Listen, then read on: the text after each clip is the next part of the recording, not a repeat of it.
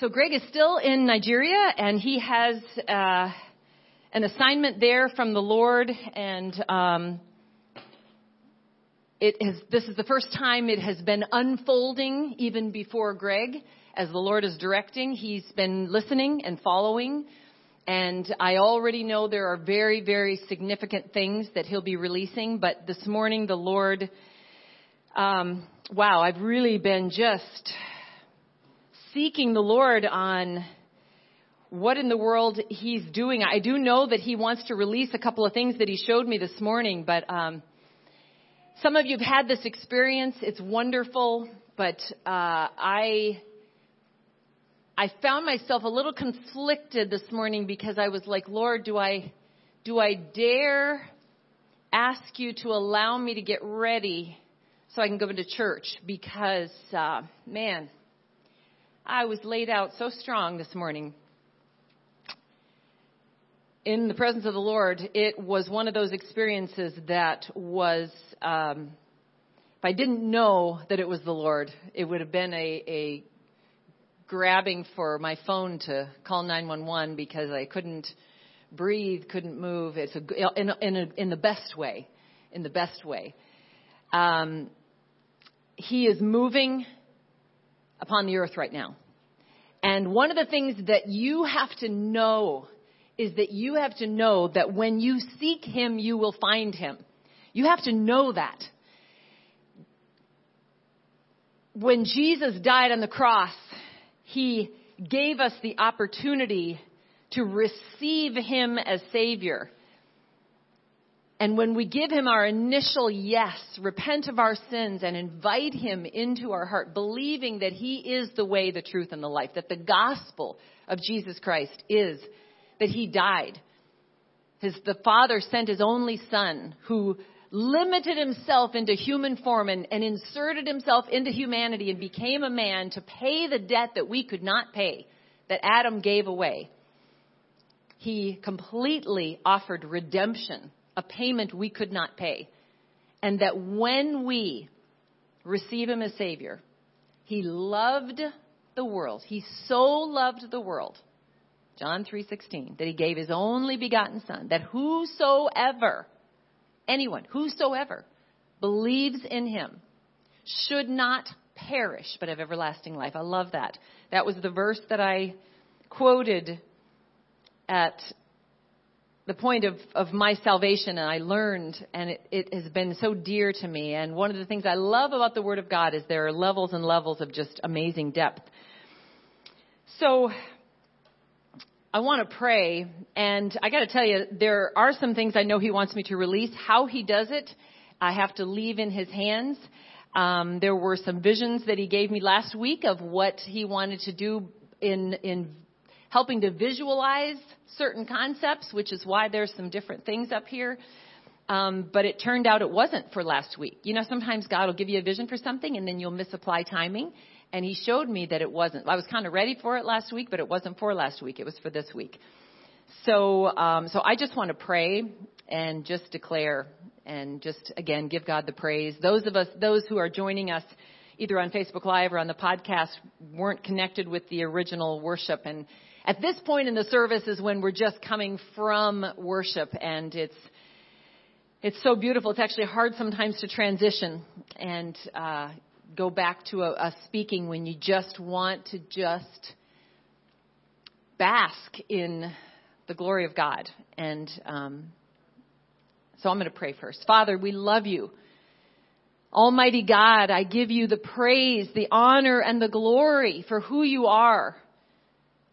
I just worship you. I praise you, God. I thank you. I thank you. As we talked about last week, God, this is the day that you have made. And I will, by my yes, rejoice and be glad in it. Not because of my circumstances, but because of who you are. It is your day. And so I just give you my yes. I give you my yes in this moment, in this hour, in this day, and in my life. Holy Spirit, I just ask you to come and just rest, hover, speak, move, convict, turn and churn in hearts that need that cultivating in the soil of their hearts so that what you release can go deep down. I've asked you all morning to just let it be your words, your filling. And you've told me I am hosting you. So I will believe that. I will receive that. Because you know, God, and I know that I have nothing of myself to share. So I just desire to be a vessel through which you can speak. I just worship you and thank you for even giving me the opportunity. It's an awesome responsibility to stand here. It's weighty. And I do not take it lightly. For I know that I am responsible for everything spoken. That it never be in disagreement with who you are or with your word. So God, just take it and use it and do with this service. As I always say to you, God, even though you've given me just a few notes, if you change it up in a moment, I just give you my yes. And I pray that each and every person listening, anywhere, in any way this is released, that they would also, in agreement, give you their yes to receive what you have to say to them.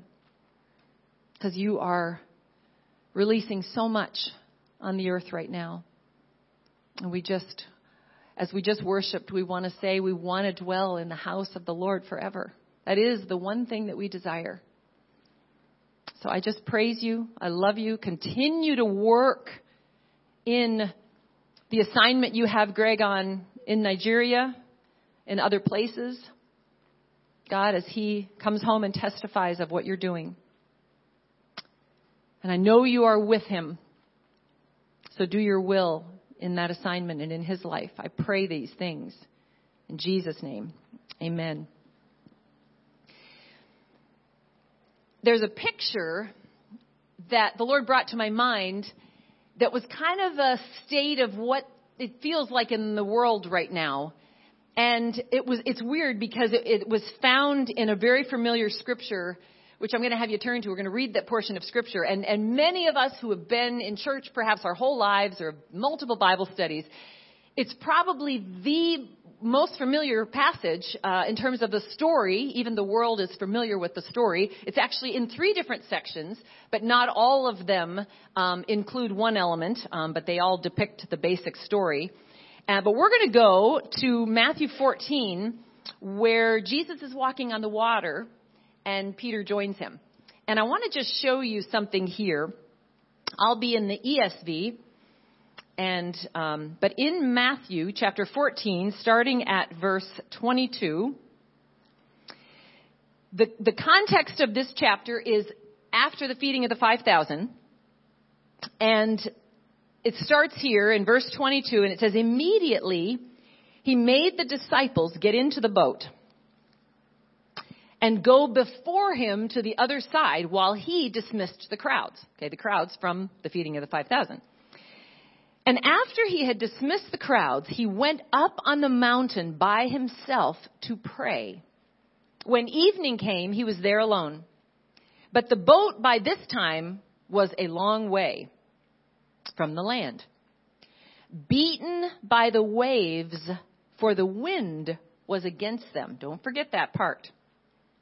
And in the 4th watch of the night, he, Jesus, came to them walking on the sea. But when the disciples saw him walking on the sea, they were terrified and said, "It is a ghost." And they cried out in fear. But immediately Jesus spoke to them, saying, "Take heart, it is I. Do not be afraid."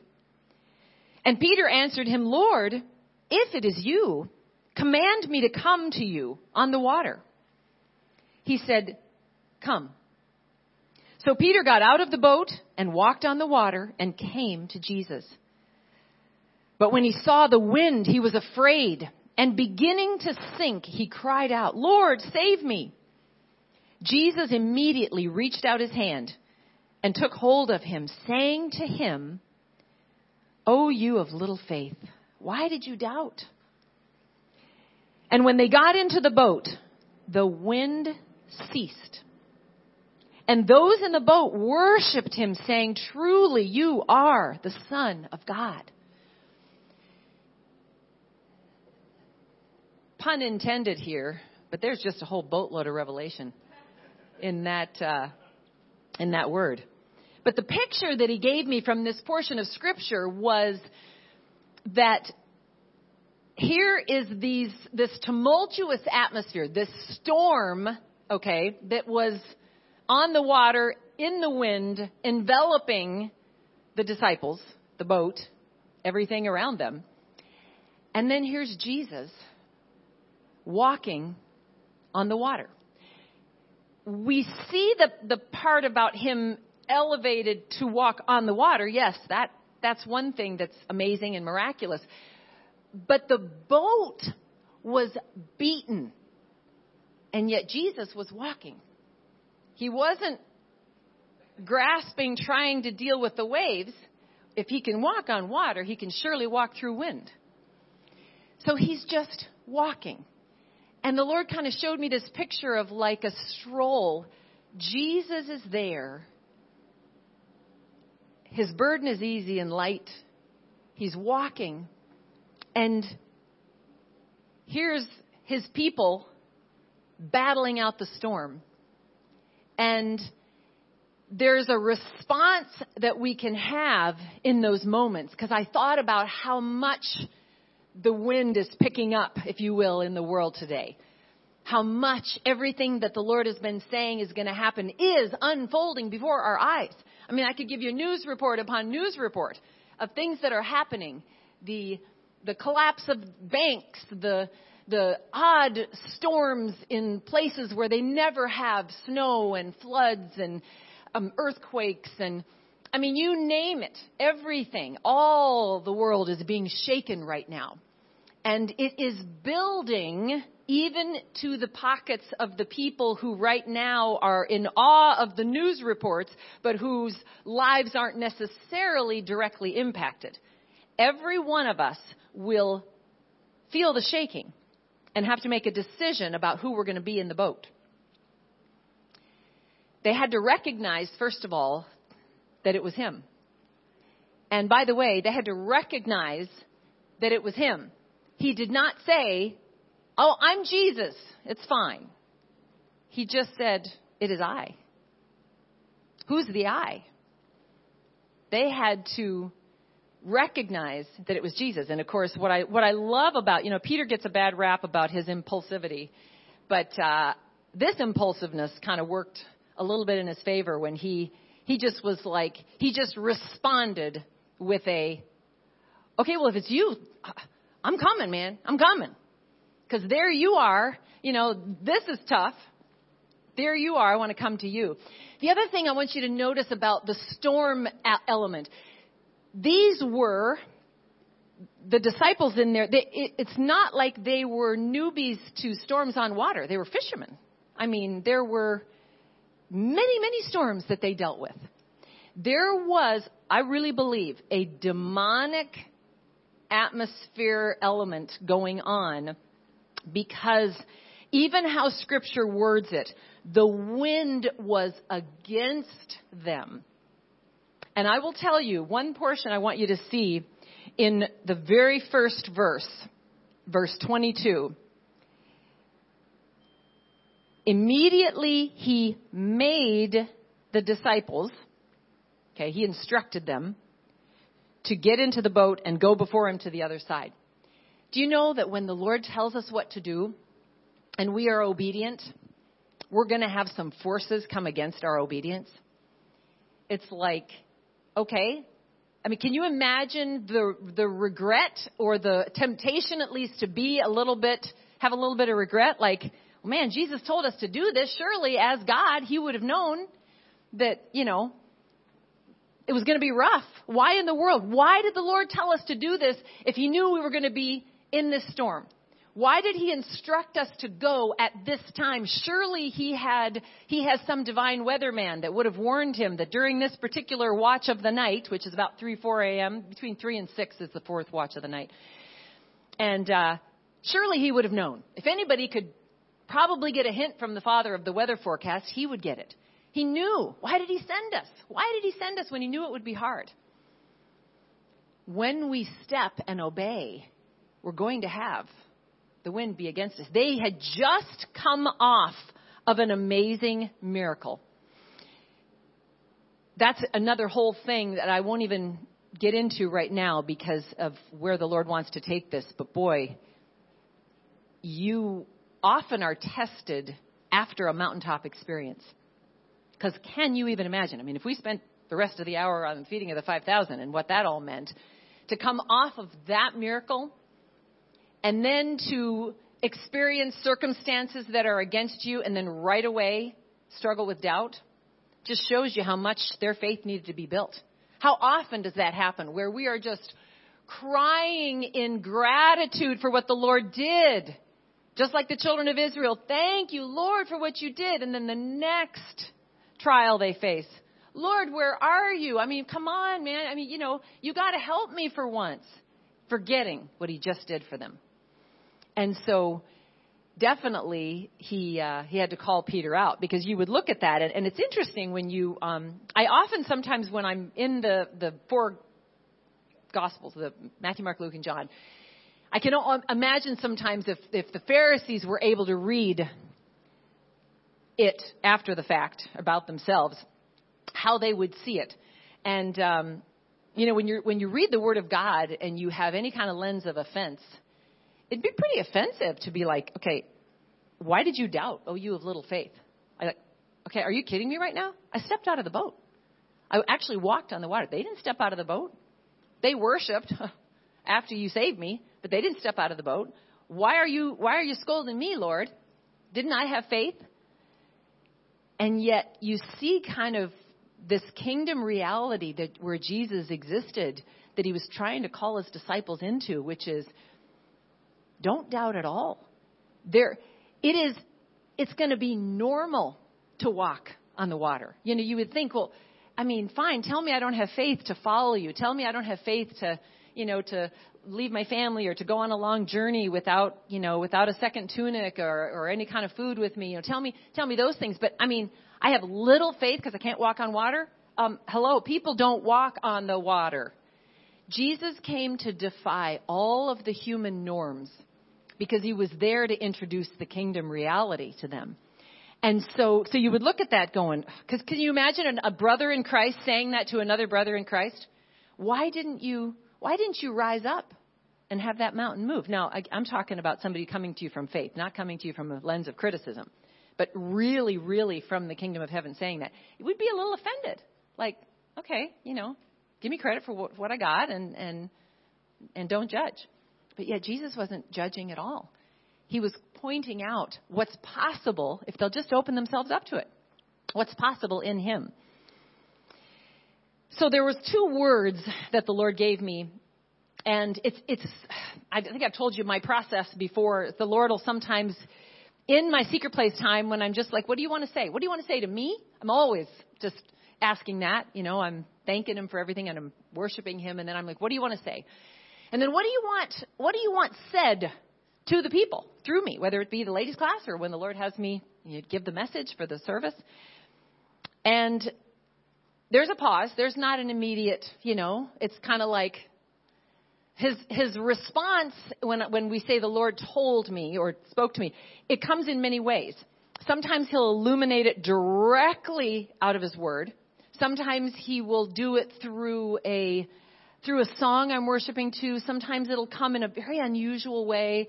I've told you that he's just spoken to me in so many different ways. And when you acknowledge him, that we talked about last week, if you acknowledge him in everything, you will get so much more communication from him that you're conscious of because you'll see him in everything.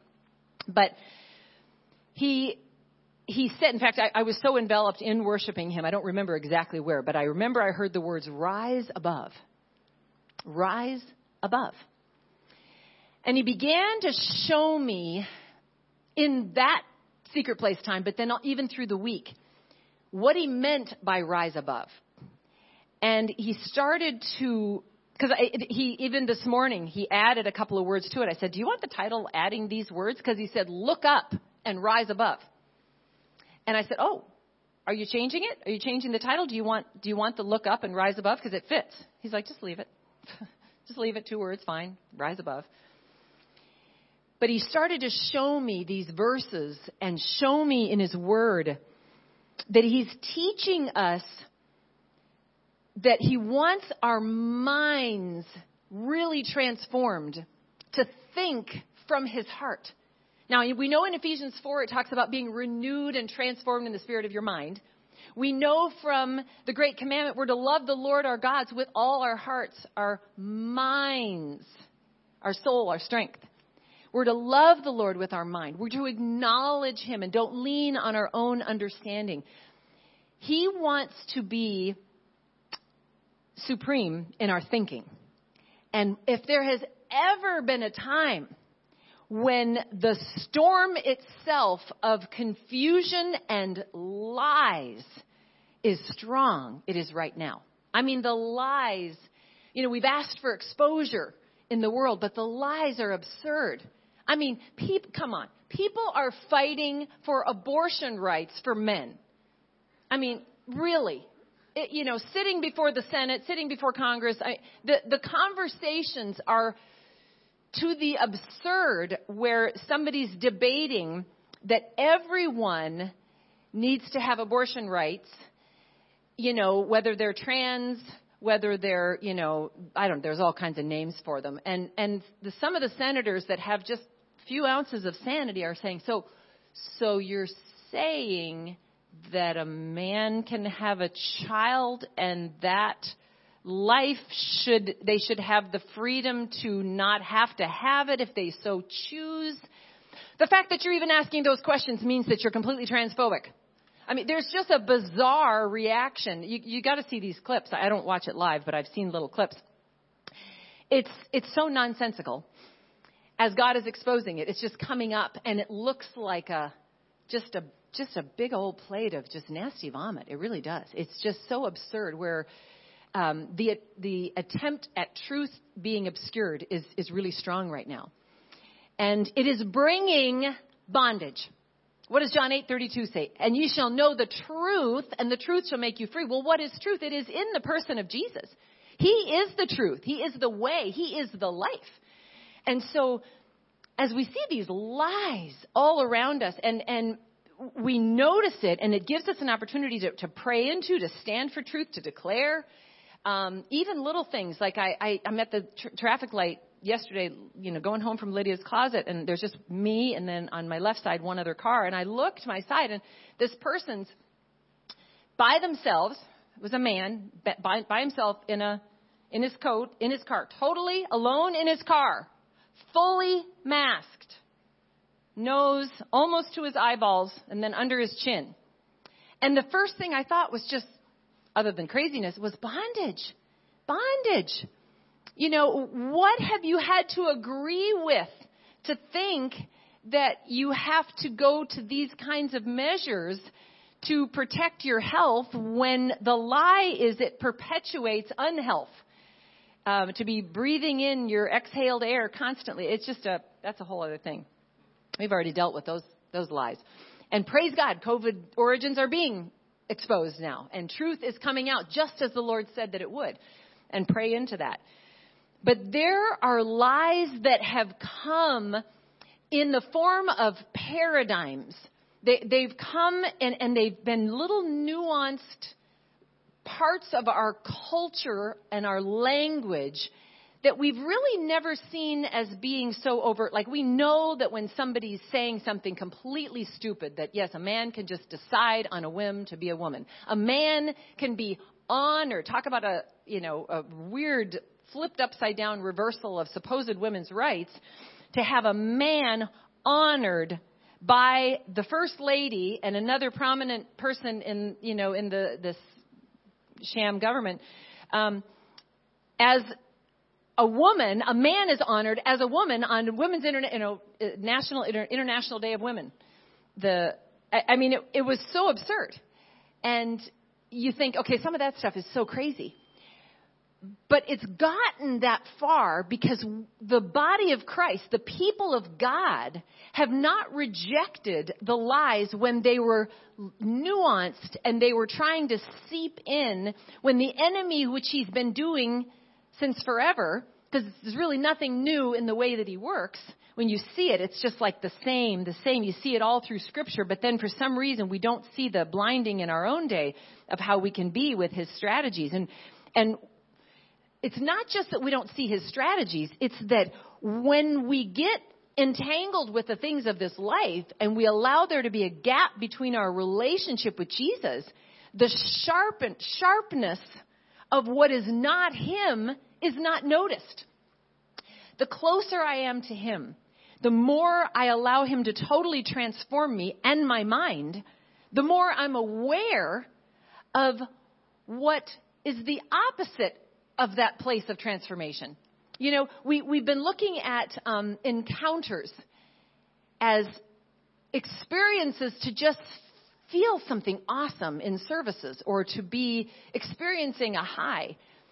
And yet encounters are supposed to completely change us. When you're in the presence of the Lord, when you're with the Lord and you have an encounter with the Lord, it is for the purpose of becoming less of you and more of him. It's for those purposes. And I know Wendy released a fantastic message on our church chat, and I was completely overwhelmed with this preacher. What the Lord had given him was such a confirmation for so many things that the Lord had been saying. So if I repeat some of those things, it's because the Lord was just like, I couldn't even believe it. When I listened to the message, I thought, wow, Lord, how is this? This was a really massive, it just warmed my heart so much to hear him because it was really what the Lord had been saying to me. And the Lord's been showing me, you know, Jesus did not die to make bad men good. He died to give dead men life. I mean, it's John 10:10. Okay, there's the thief that comes but to steal, kill, and destroy. But Jesus said, but I have come to give life and give it more abundantly. He wants to give us more abundant life. He doesn't just want to make us moral enough to feel like we've lived a good life. And so the other day, I noticed a paradigm that was something that I had never seen before in this very old, one of the most famous movies ever made. I don't know how I was flipping through a channel or something, and I saw it, and I thought, I haven't seen this movie. I didn't watch it; it was a long one, but I just saw parts of it. But the part that I saw, I was so struck by how I had never seen it through the lens that I saw it this week, and I was like, that's just an anti-God, complete blasphemous, rebellious statement. And yet I remember at the time that it was released that it was some triumph, and the person, the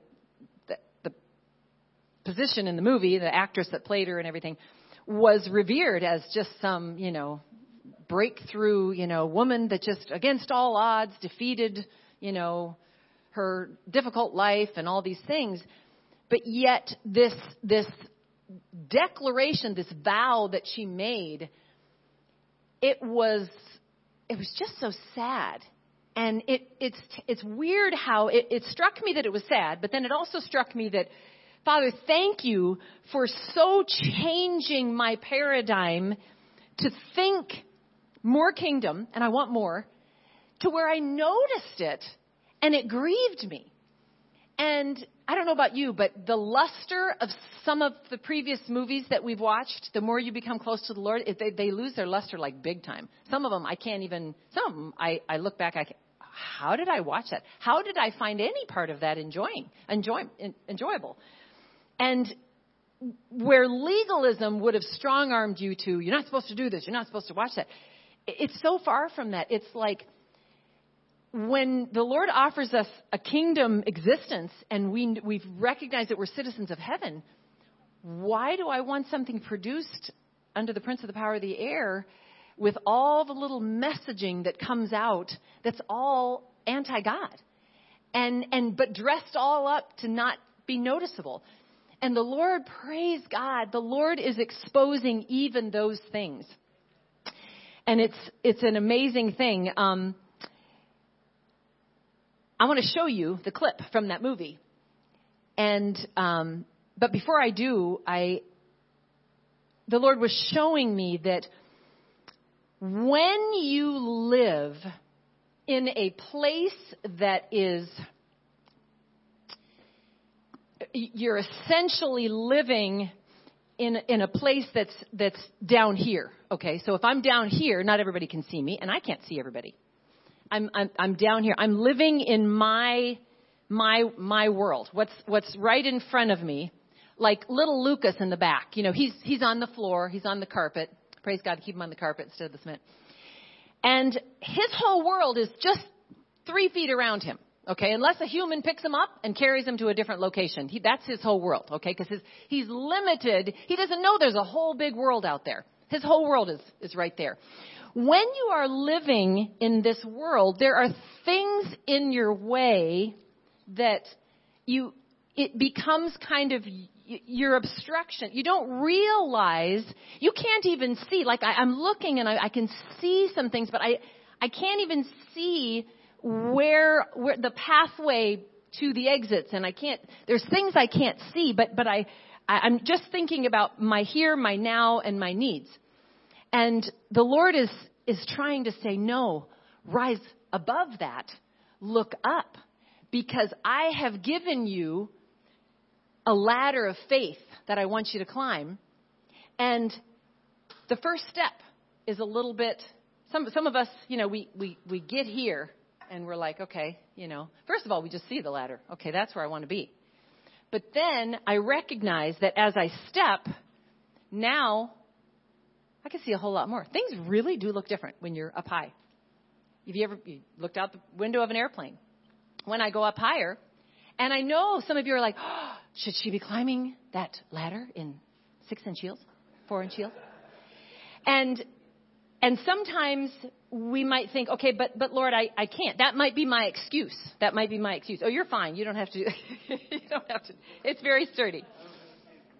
No, that's all right. No, the whole point of this lesson, Michael, go ahead and sit down. The whole point of this lesson is exactly that. But thank you so much. He's such a gentleman. He's a gentleman. Thank you. But there's a lot of people that would say, well, no, I have these heels on, so I'm not going to do it. And the answer is, would we take our shoes off to be willing to do it? Maybe you would say, okay, well, I can't do it with my shoes on, so I'll take them off. But then there's like Peter, just jump out as is. You know, he didn't get anything prepared. He just went up. But as we climb, we can see things we couldn't see before. God is calling us up to see so that we're not encumbered with just what's our immediate need here. The outlook on what's available, the outlook on exits, the outlook on opportunities, everything is different when I'm seeing from the lens of where God is. And the reason I wanted to set that up is because when you see this clip, you see that it's from Gone with the Wind. Many of us have seen it. If you've not seen it, I don't not recommend it. The main character is a spoiled brat. She's known, that's what she's known for, and it's endearing because of her southern accent, and she's beautiful and all that stuff. But during the time of the Civil War, she was dealing with tremendous adversity. And in going through everything that she went through, it's like it all culminated in this declaration of the way it was going to be for her. And so I'm going to have you start it, Cole, and I'll explain it more afterwards. So go ahead.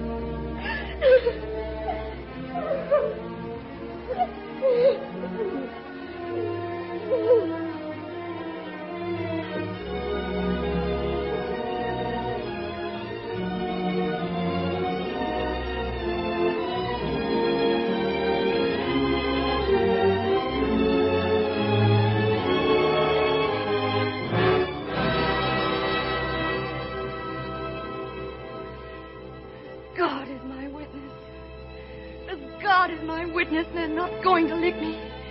I'm going to live through this, and when it's all over, I'll never be hungry again. No, nor any of my folks. If I had to lie, steal, cheat, or kill, and God is my witness, I'll never be hungry again.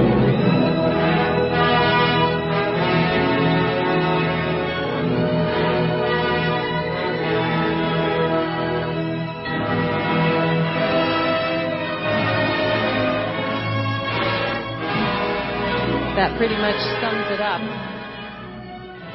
The movie,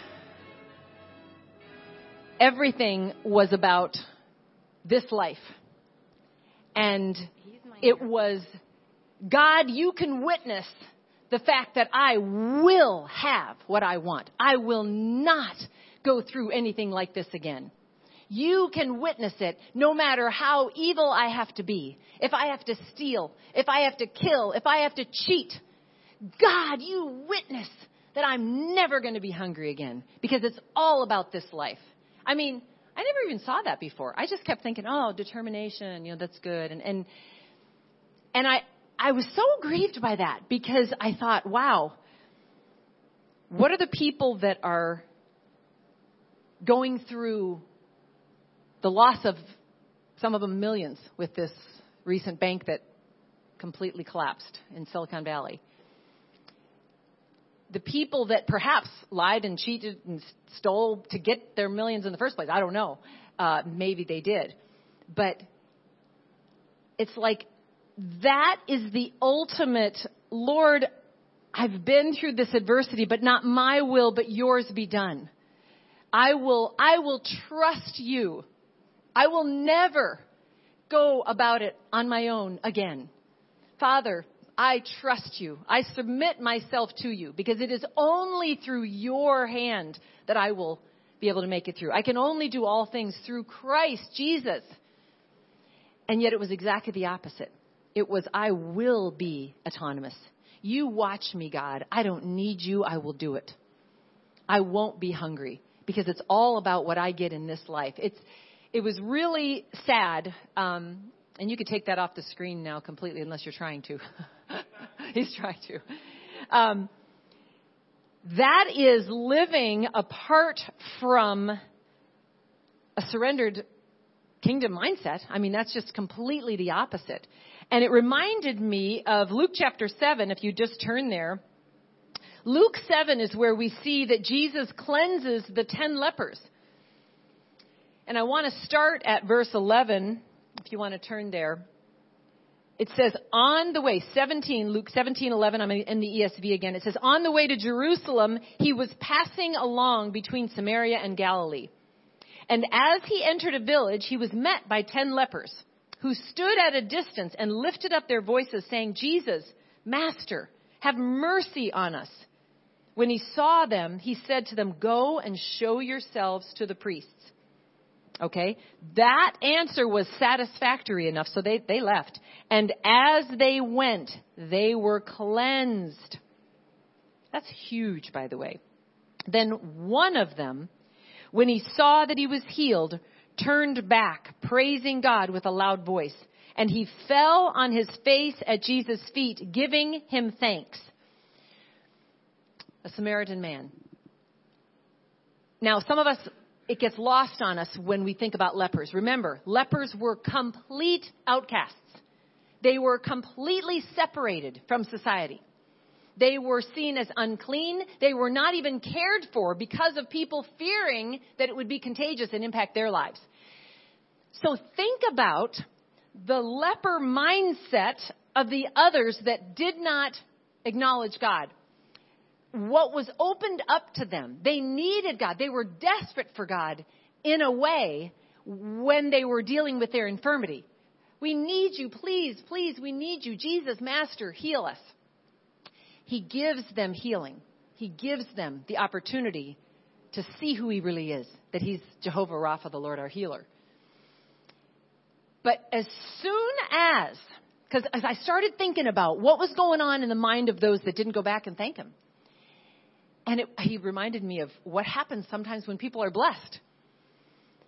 immediately their first reaction is, I can go see my family. I can walk through the city. Nobody's going to shout at me to get out. I get to show people that, hey, I'm fine. I'm completely healed. You need to receive me now. I can go visit people that maybe I haven't seen in however long I've had this disease. I can now get some food that I didn't have access to. I don't have to eat scraps outside of the city walls. I can go in and enjoy a meal. And the blessing and the new opportunity that was given by God became the very distraction keeping them from going back to the source and worshiping. The one that thanked him fell on his face before God, before Jesus, and thanked him and worshiped him. You know, we think it's the temptation comes to deny Christ in the hard times. Oh, no. It comes when we get what we've been begging him for. That's when the temptation comes. Lord, I'll be faithful to you. I'll be faithful to you. Oh, yeah, you know what? I mean, things have been so hard, and I haven't even had much to do because everything's been shut down. Every door is closed. So I just decided I'm going to go ahead and step into this. I'm going to serve you, Lord. I'm just going to serve you because I feel like that's what you want. And you know, and you're praying. And then the Lord begins to allow other doors to be open. And sometimes it's what he's directing, but other times it's just blessing opening up around you as a test to see, can you steward blessing? You've been stewarding the trial by wanting me as your source. But do you want me for me? See, he's trying to teach us through this refining process that he's the actual prize. And when you are living down here, and you're living for just what your little world exists. It's like, Lord Jesus, be my God of my day. Help me to get through my day. Help me to get through my week. You know, I've got this due. I've got that due. I've got this problem at this place. I got this ache or this pain. I've got this issue. Help me right here. And he's like, look, start believing me. Come up higher. Even if you feel a little unstable. Okay? Come up higher. Look up higher. See, rise above this realm into seek first the kingdom of God and his righteousness. Repent of my indulgent. You know, we live in a kind of a narcissistic self. Everything is all about me, myself, and I, and what I can get and receive. And even in the bride, what can God do for me? How's he going to bless me? Lord, I'm here. And like that preacher said, which I thought was so good, we want God to be in our presence. God, come into my presence. What? No. We come into his presence. He dictates when it will be released and when it will end. We're just to soak it in. We're just to follow him. And even recently, I noticed one of the ways I was approaching him in my own personal worship was, God, I need you. And he stopped me and he said, it's good to need me, but why else are you here? Praise me, worship me, thank me, because I've given you so many of your needs. They're already met. Thank me. And so that was what happened this morning. When I started thanking him, and I started just recognizing, acknowledging who he is, thanking him for even what he's done in my own life, what he's called me out of, but even before it became personal, looking at who he is, which I got to show you this because it's just so awesome. In Colossians 1, he was just showing me this. Actually, there's a few different things in here that go with that, but I can't read the whole thing. But it was like when Paul is saying, let's see, start in verse 1, verse 11. May you be strengthened with all power according to his glorious might for all endurance and patience with joy. Then skip down to verse 15. He is the image, Jesus. He is the image of the invisible God, the firstborn of all creation. For by him all things were created, in heaven and on earth, visible and invisible, whether thrones or dominions or rulers or authorities, all things were created through him and for him. And he is before all things, and in him all things hold together. And he is the head of the body, the church. He is the beginning, the firstborn from the dead, that in everything he might be preeminent. Why? For in him, verse 19, all the fullness of God was pleased to dwell, and through him to reconcile to himself all things, whether on earth or in heaven, making peace by the blood of his cross. And you, who were once alienated and hostile in mind by doing evil deeds, he has now, through salvation, reconciled in his body of flesh by his death, in order to present you holy and blameless and above reproach before him. If you indeed continue in the faith, stable and steadfast, not shifting from the hope of the gospel that you heard. It's not talking about losing your salvation. It's talking about staying in a place of faith in your sanctification, your walk with him. Don't let yourself be shifted. Yes, the wind will be against you sometimes, especially when you follow the instruction of the Lord and you go. And as soon as the storm hits, you're going to go, why did you tell me to go now? Maybe I didn't hear you right. Why you instruct? God will sometimes definitely instruct us just to strengthen. He's not sadistic, but he will do it to strengthen our faith. And through this ordeal, I know not a one of them were getting out of that boat after they worshiped him in that first scripture, Matthew 14 that we read. Not a one of them were getting out going, man, that was a serious bummer. No, they got out and were like, as a result of this event that scared us half to death, we now know that you are the Son of God. You are, we thought we knew it before, but now we really know it. Peter walked on the water. The wind ceased just like that. You hold all things together in yourself. All things consist and exist in you. That is who he is. So I'm starting with that place, like who you are.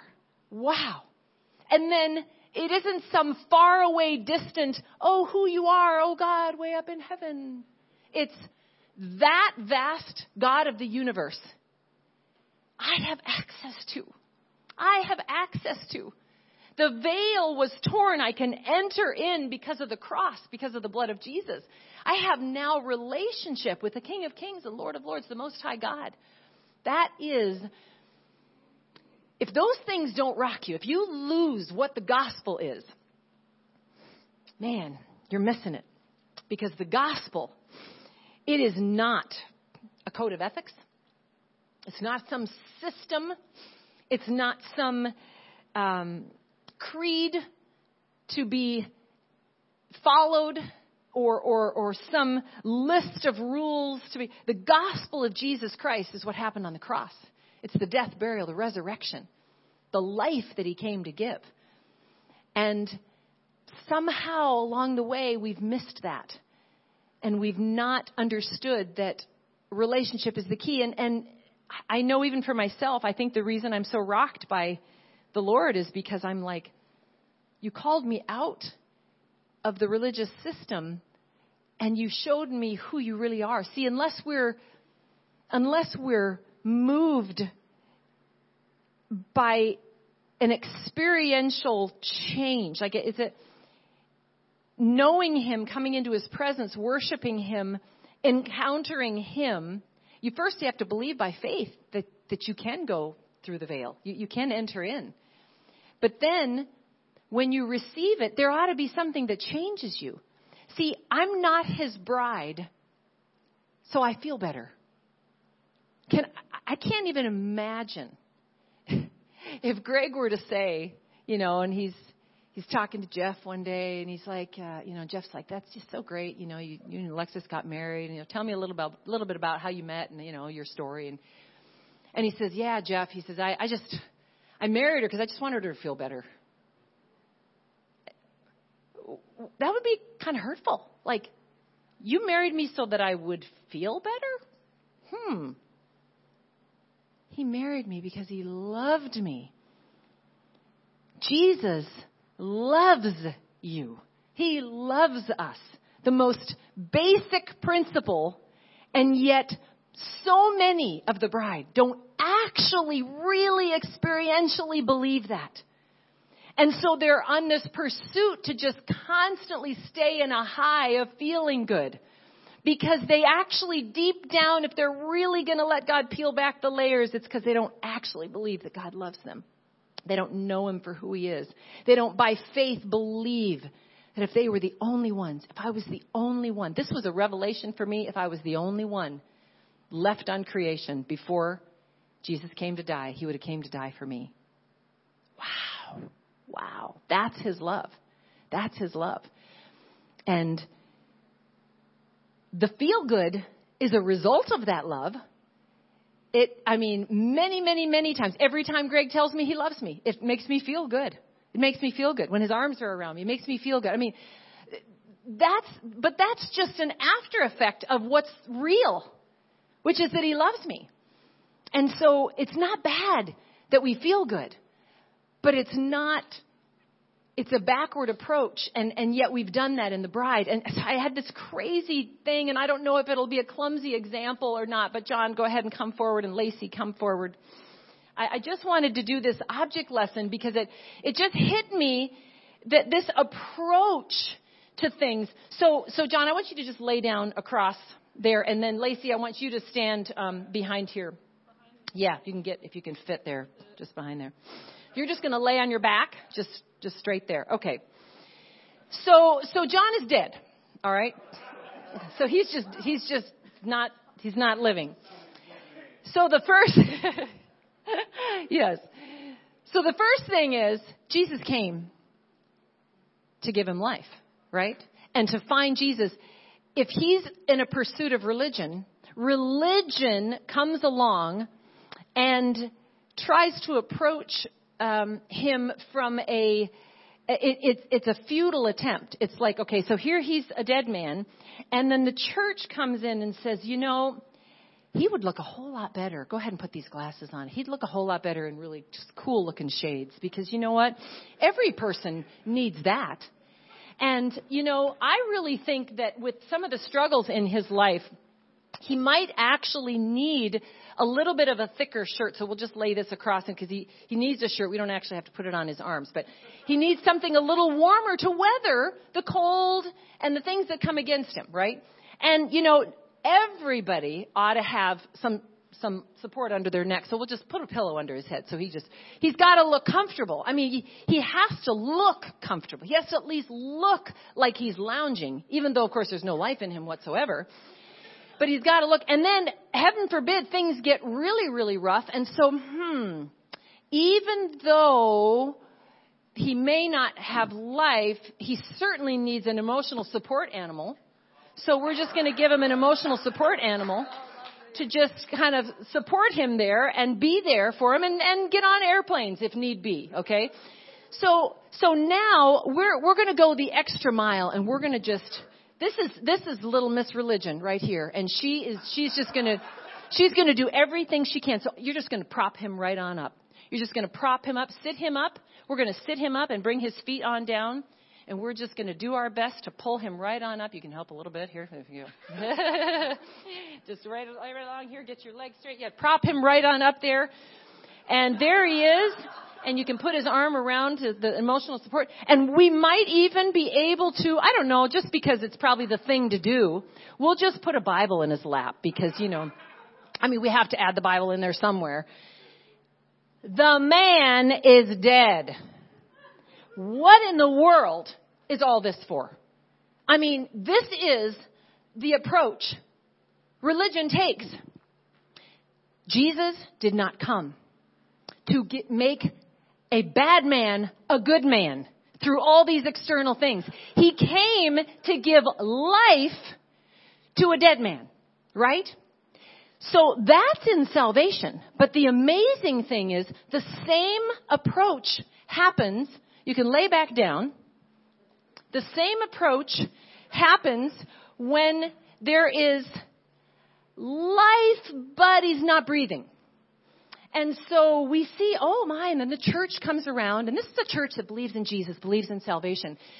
And we see, okay, he's not dead, but he's not breathing. It's one of those things that happens, okay, and he's went through something and he's not breathing, but there's a pulse, okay? There's a danger, because the longer he doesn't breathe, he's in danger of going into a coma or even dying. And so if the same approach was there, you can straighten out that shirt, because surely, if he's not breathing, we ought to straighten his shirt.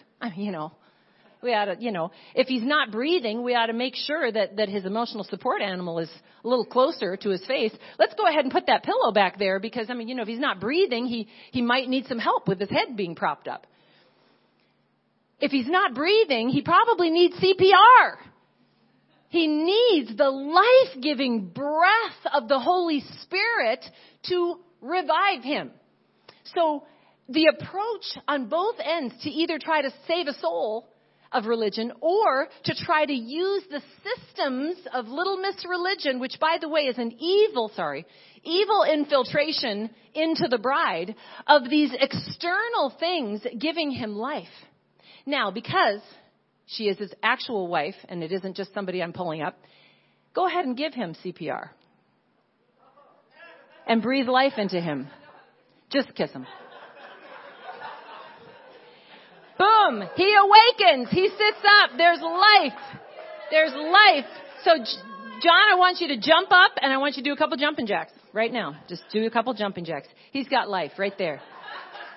He is now a passionate remnant believer because he was given the real answer. And by the way, as he's filled with life, all this paraphernalia, all this extra stuff that is meaningless is nothing. It is of no value. Thank you both so much.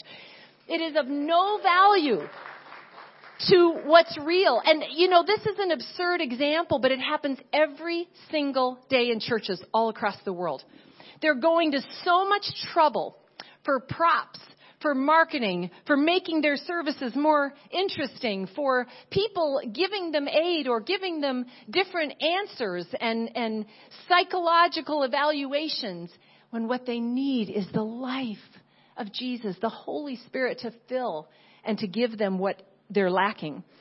So the human realm religion is not the answer. The last scripture that I will give you is, again, from Luke 17. Luke 17, where we were with the 10 lepers. If you just go a little further down, the one that worshiped him, of course, Jesus said to him in verse 19, "Rise," from his face being on the floor, "Rise, go your way. Your faith has made you well." I love that, because this leper, this is the one that was not in jeopardy of having to worry that leprosy would ever come back into his house. He had his priorities straight. He knew who his God was. And he was going to walk in wellness. He was going to walk in wholeness. Do not think that a miracle will change your life. Miracles change your opportunities. Your decision, your choice of faith changes your life. Every single day that you say yes to God, you are changed. As you let him change you. When something external happens, God's miracles are of his sovereign plan. But as I told you before, I walk every day in knowing that by his stripes I am healed. How and when and how much it manifests does not change that reality. And many of you have this revelation, I know here, and I encourage everyone listening in other places. Get that revelation. Get that experiential faith in you that, by the way, is usually at a place much higher on the ladder. It's a lot scarier to be up high and to exist here. And by the way, the world, and actually I'm going to thank you, Michael, for doing that, because that is representative, not that his mind was here, but the action of wanting to help is the world's reaction to, oh, you shouldn't be up that high. It's crazy. By the world standards, it's crazy to be up this high. It makes no sense. Well, you shouldn't do that. You got high heels on. The kingdom reality is different. It doesn't make sense. It doesn't have to make sense.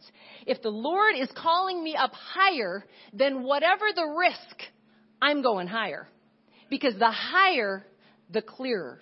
The higher, the greater. The higher, the closer. And falling is only going to be if I let go of the ladder. Jesus said in verse 20 of 17, he said, being asked, or the setting up of this was being asked by the Pharisees when the kingdom of God would come. They were all about, when is this kingdom coming? When is this place?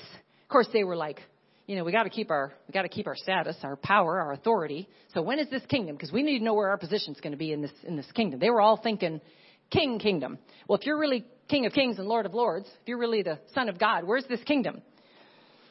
Man, they didn't like the answer. He answered them, the kingdom of God is not coming with signs to be observed. Nor will they say, look, here it is, or there. For behold, the kingdom of God is in the midst of you. This is my heart's cry for every single person in the bride. Is that you can believe by faith that the power of God, the kingdom of God, is already in your midst. Your faith will access it.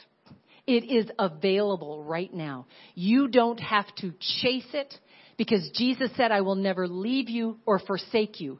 So when you find out who Jesus is and that all things are under his feet, when you see that Jesus is in your midst walking casually, calmly, powerfully on the storm with the winds present, you can choose to be in awe, in doubt, in wonder, in I'm not sure, in fear, in the boat until he does something to prove himself. And then, of course, you're going to worship.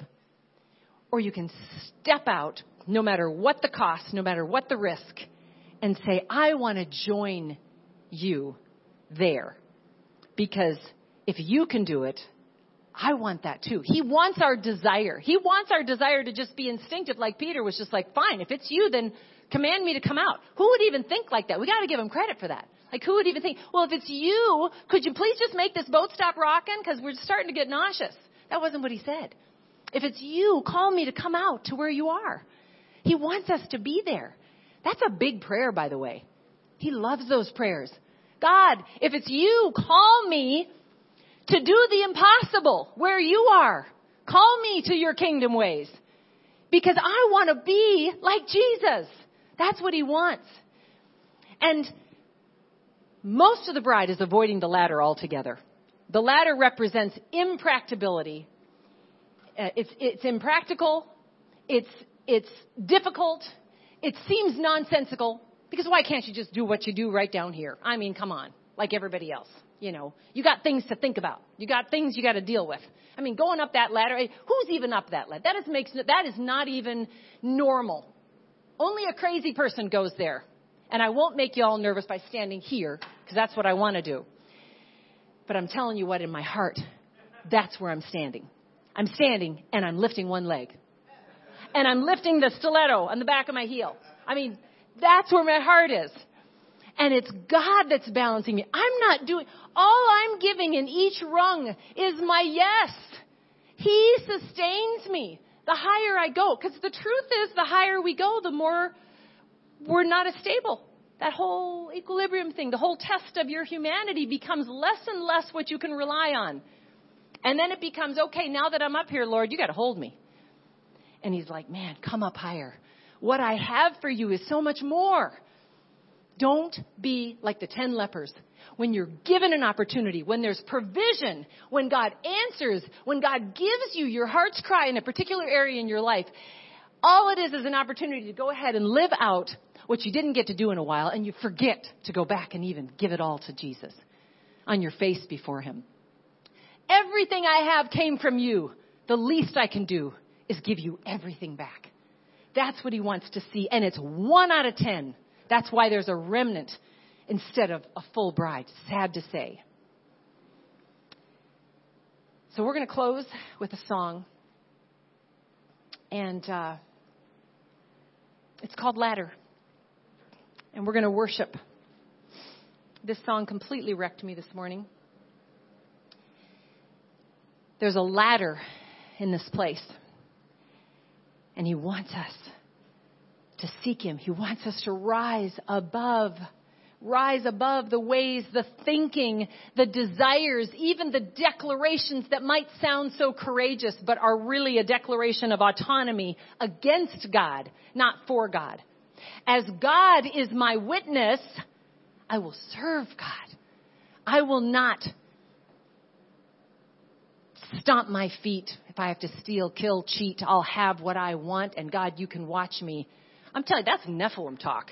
I'm just going to tell you straight. That's just evil. And I don't, I know people are like, well, I mean, that's Gone with the Wind. I mean, there are some things that are sacred. Let's not be bashing Gone with the Wind. I mean, come on. See, that's how much it seeps into our culture, where there are certain things that are untouchable.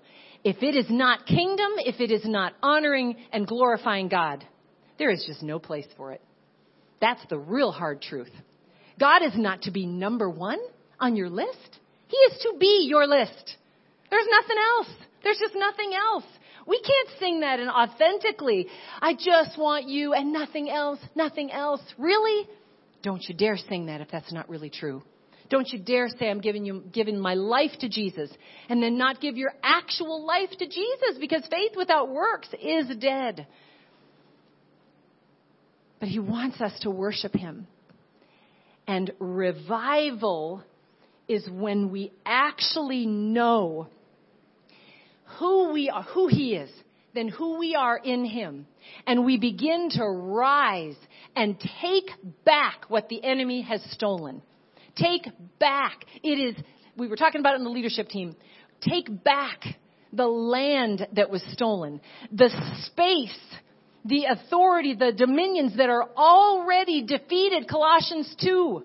Go to Colossians 2. He already publicly shamed the enemy. It is done. It is finished. We walk in the power of what was already paid for. That's why the beginning of chapter 3 says, so set your affection on things above, not on the things of the earth. That's where we're to live. And it doesn't mean that we live as monks and we don't operate. No, it just means that everything I am doing in this world is all for the kingdom, or I'm not to touch it. I'm not to live on a mountain totally isolated and alone. That's the twisted version of, there are times to retreat with the Lord. We're to be with the body of Christ. We're to be with the people. Go ye into all the world and preach the gospel to every creature that will hear you. All go out and be with everybody. But for the kingdom, for telling people who Jesus is, for taking the land back from the enemy, that's what brings revival. Because the less and less territory the enemy has, the more his people will feel his presence. That's why these regions right now, that's why, have you ever noticed, and this is the last thing I'm going to say before we listen to this song. You ever noticed revival results in people flooding churches? So what does it mean when people aren't flooding the churches? And it doesn't mean we don't have our individual revival, but there is something territorial. If the move of the Spirit of God causes people to gather, then wouldn't gathering be in agreement with the Spirit of God moving? It's not the only way that it's manifested, because revival is also walking in the authority in that you carry in Jesus. And I know for me, man, there was revival in my house. I was the only one in my house. Yvonne stayed with Brooke last night. I was the only one in my house, but there was revival. I was wondering how Charlie was doing, if he was even just floating around the room somewhere. I don't know. My little Yorkie. But there was revival. And it immediately wanted me to just draw together with the body of believers. So just let God move. Let God move. And I just want you to hear this song, and then we're just going to pray as Holy Spirit leads. So go ahead. I'm going to have you take the lights down too. Let's just worship.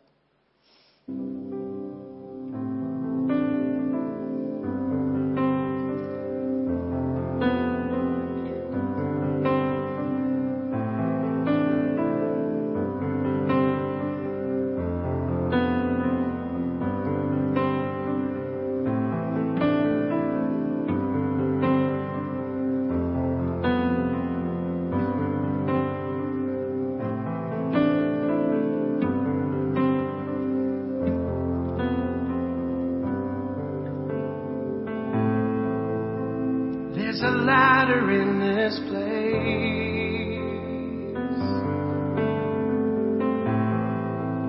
There's a ladder in this place.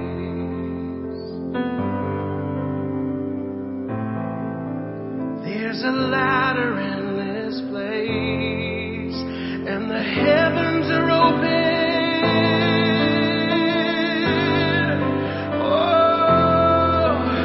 The heavens are open, open, open, open. The heavens are open. The heavens are open. Open up the doors. We open up the doors. We open up the doors. We open up the doors. We open up the doors.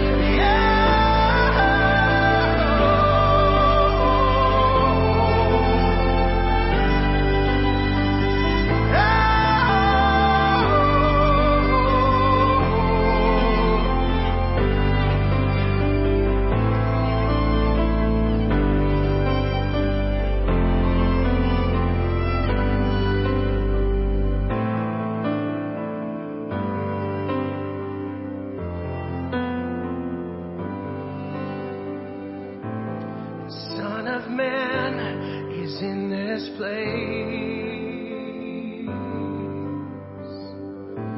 The Son of Man is in this place. The Son of Man is in this place, and our hearts are open.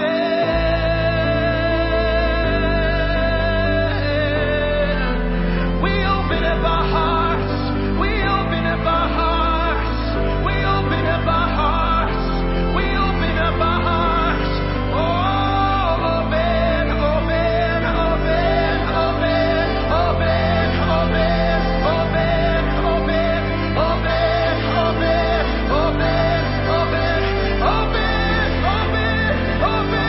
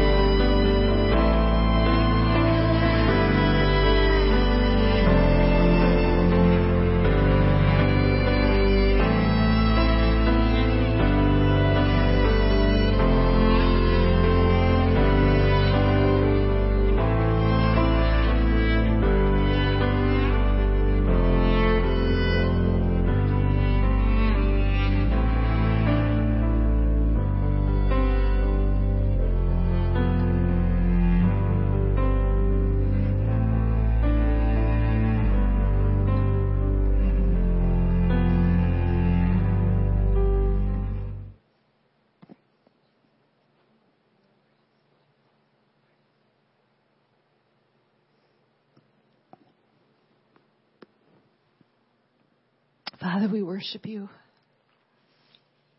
We just worship you, God. We just love you, Lord. I just thank you. Thank you for who you are. You are King of Kings. You are Lord of Lords. I praise your name. I praise your name. I bless your name, Jesus.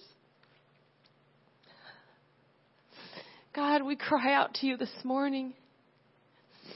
We acknowledge you as King, as God, as the Most High God. Jesus, thank you. Thank you for your love. Thank you for your word. Thank you, Holy Spirit. Oh, God. I know you're going to fall on Ignition in a powerful way. And we just long for it. We long for it because we love you. We want more of you. So I just say, have your way, have your will in Ignition. Help us to just pour out and ready ourselves for not just what people are calling revival, but for the habitation that you want to have in our hearts, in our minds, in our bodies. That you literally want to inhabit us. The next level of your Spirit being released that hasn't even yet been seen or understood as you pour out your Spirit on all flesh. God, help us to make room for you by letting you refine everything, not leaning on our own instinct or insights and responding with our own human instincts, but discerning, being in the Spirit, in you, Holy Spirit, not in any false spirit. God, we want your ways. We want your will above all else. And I want your will. I want your will for Ignition. Thank you, God. Fall on this place. God, we just love you. I just pour out my praise this morning, my worship to you, God. You are worthy of it. You are holy. You are holy. You are so holy. You are worthy of all of our praise. You are worthy of our time. You are worthy of everything being set aside and just placed at your feet. We may not have been healed from leprosy, but God, you've touched each one of us in a way that if we acknowledge it, God, we'll fall on our faces before you and worship you and thank you and praise you. Simply because of the blood of Jesus delivering us from hell. You don't owe us anything beyond that. You paid it all, and I thank you. And yet you give so much more. You give so much more. I just praise you, God. I just praise you. Reveal what else needs to be handed at your feet. Reveal what else we need to believe you for so that we can climb to the tip top of that ladder with no fear, no hesitation, no practical application of what would be reasonable in this realm, but just faith, faith, faith. Not a dead faith. Not a propped up faith with all kinds of paraphernalia that has no effect, does nothing whatsoever to kill the temptations and the things that come against us. It is only you. Everything is found in you. Jesus. I just praise you, God. I just worship you. I bless your name. In Jesus' name. Amen.